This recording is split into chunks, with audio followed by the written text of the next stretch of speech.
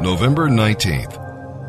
Our reading in the New Testament today will be from the book of James, chapter 2, verse 18, through chapter 3, verse 18. If you have true saving faith, you will practice impartiality, and you'll see people in terms of character and not clothing, position, fame, whatever. You'll not cater to the rich or ignore the poor, but you'll love each person for the sake of Jesus Christ.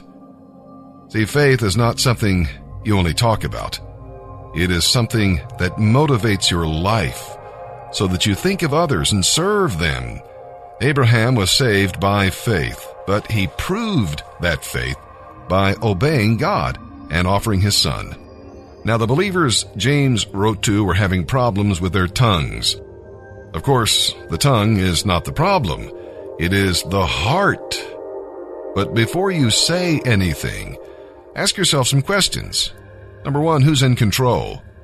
If your tongue is under God's control, you will take what you say seriously, and your whole body will be under his discipline.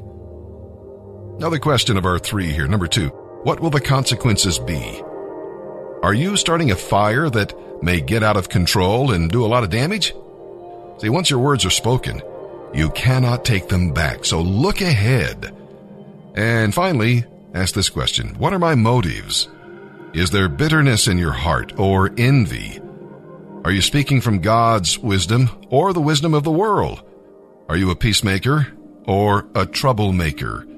Well, if your heart is right before God, He will use your words to produce the right kind of fruit. And now, let's begin our reading today in the New Testament.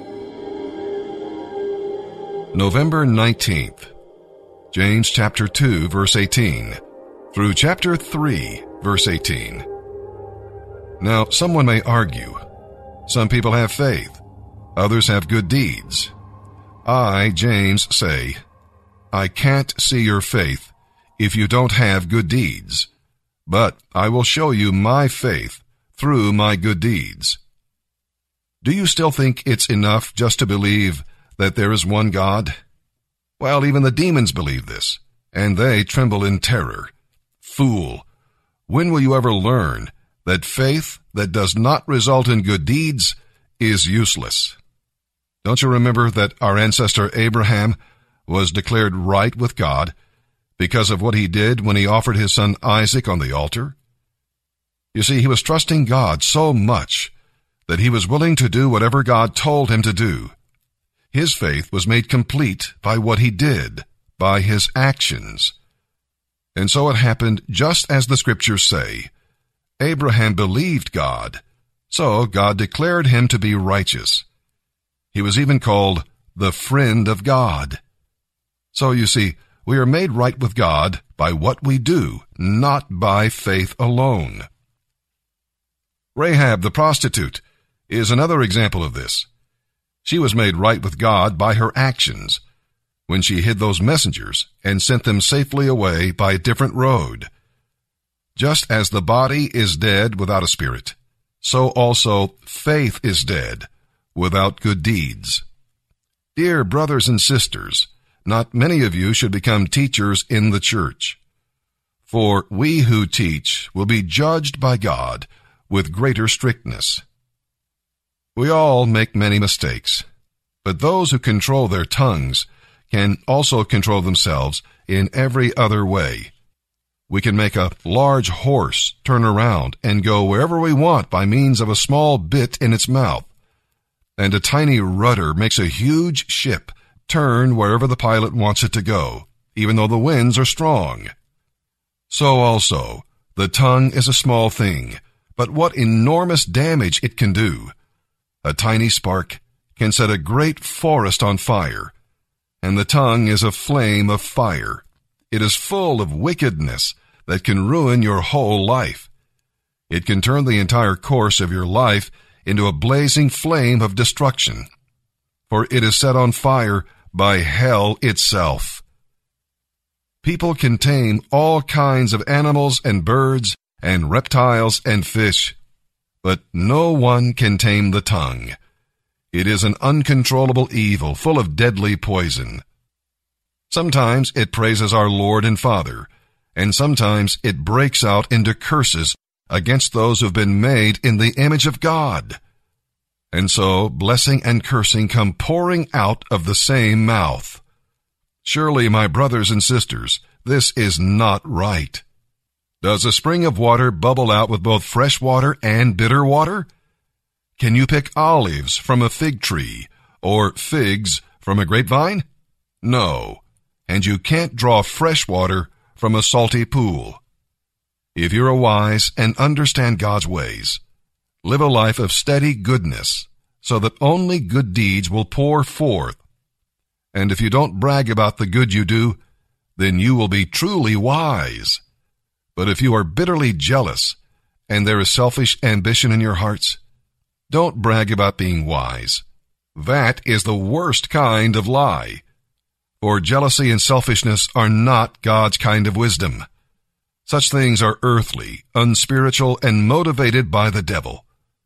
For wherever there is jealousy and selfish ambition, there you will find disorder and every kind of evil.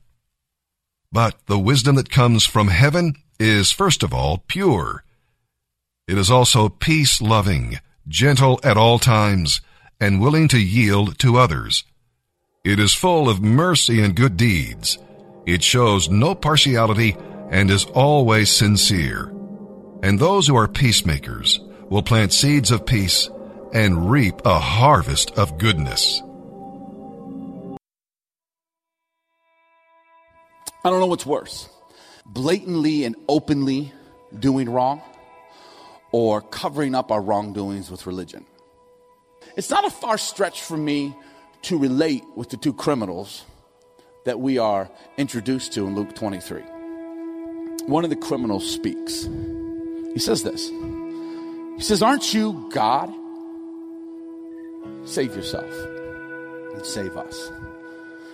Essentially, what this criminal hanging on a cross says to Jesus is, "Are you God? Do you claim to be God? Prove it.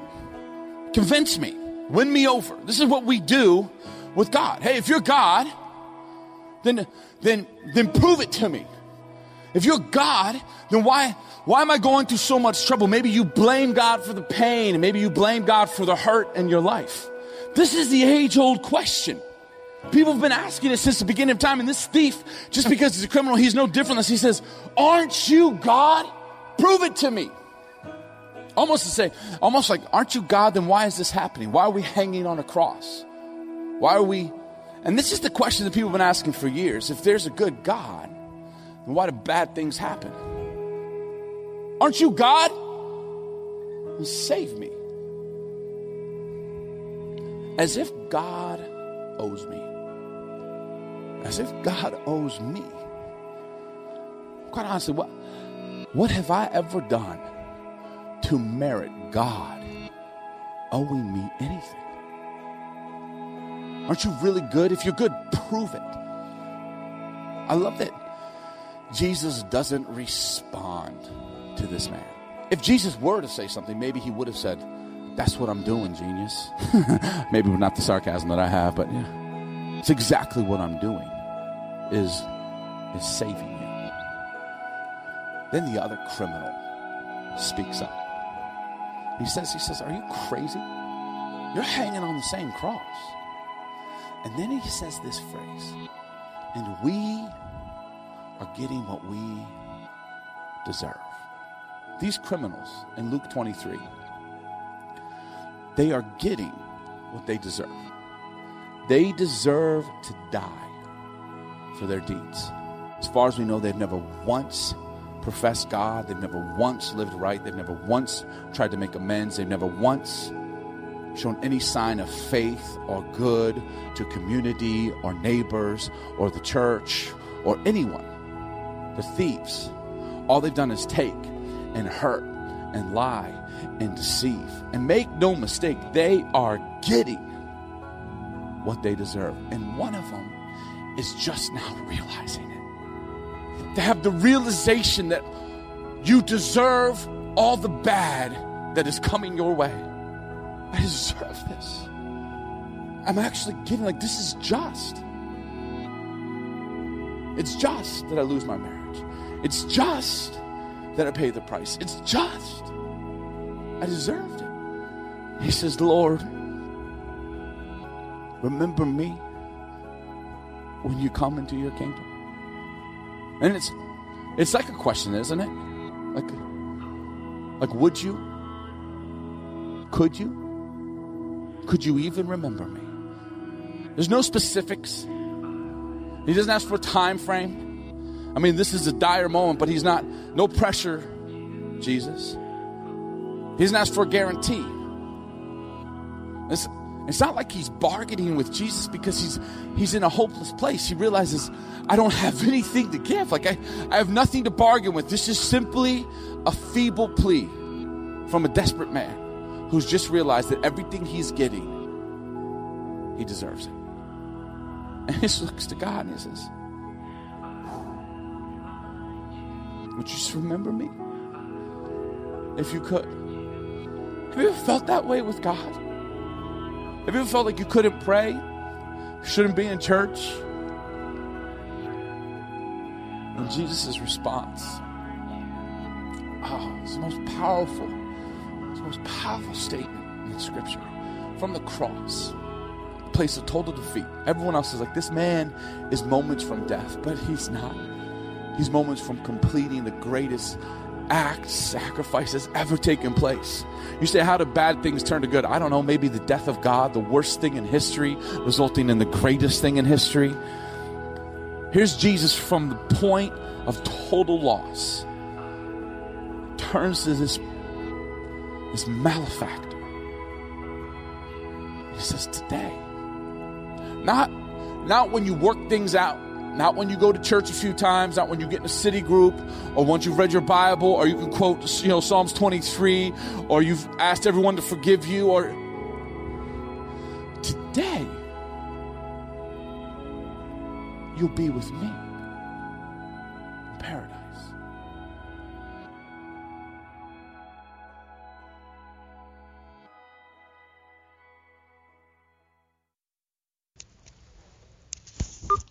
What's up, everybody? My name is Matthew Stout, Phase 2. I just want to tell you a little bit how my life was before I came to the refuge.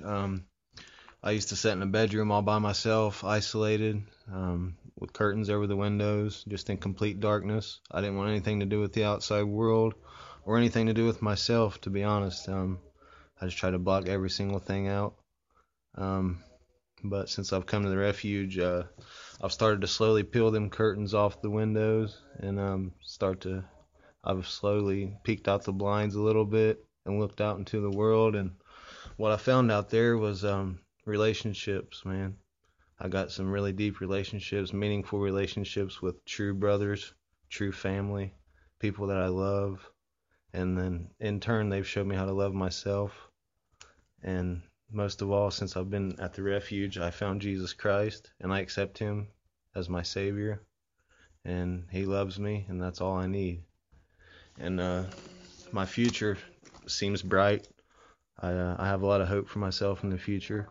I can't wait to get out there in the world and have a restart, get a good job, get a home, and just start over, start fresh, start new. I'm excited about it. And some words of encouragement I would have for the people down at the farm: just keep your heads up, just push through, stay strong, rely on your brothers, lean on them. Don't be like I used to be and keep everything inside. Get everything out in the open. It's all for the best if you do that, I'm telling you. Take it from me, somebody that used to be in the bedroom with the curtains over the windows in darkness. Take it from a guy like that. I love you guys. Keep your heads up.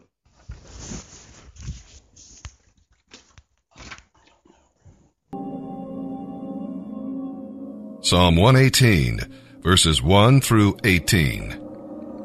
The Jewish people sing Psalms 113 to 118 at Passover. So this is one of the songs that Jesus sang before he went to the garden to pray. If you knew you were going to be executed unjustly, would you be able to sing praises to the Lord? Well, this is also a messianic psalm. The crowds shouted verses 25 and 26 as Jesus rode into Jerusalem on Palm Sunday. And Jesus quoted verses 22 and 23 in his debate with the religious leaders. but it's also a song of praise, thanking God for deliverance from a difficult situation. The name of the Lord and the hand of the Lord can give you the victory you need. When you're hemmed in by the enemy, well, cry out to God, and He will put you into a broad place. He will open the gates for you and give you new freedom.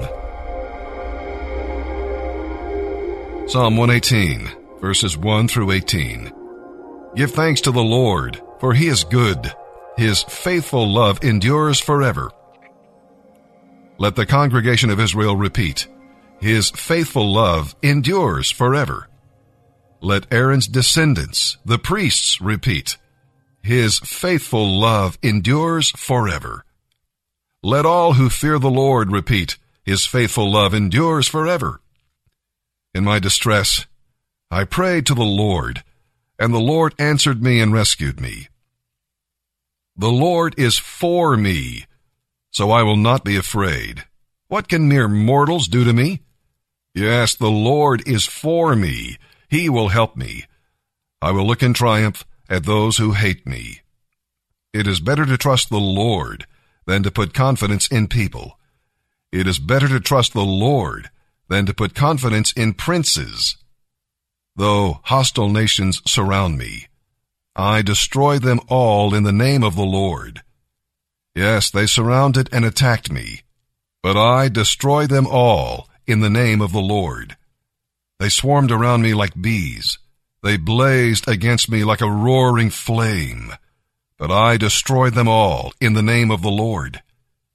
You did your best to kill me, O my enemy, but the Lord helped me. The Lord is my strength and my song. He has become my victory. Songs of joy and victory are sung in the camp of the godly. The strong right arm of the Lord has done glorious things. The strong right arm of the Lord is raised in triumph.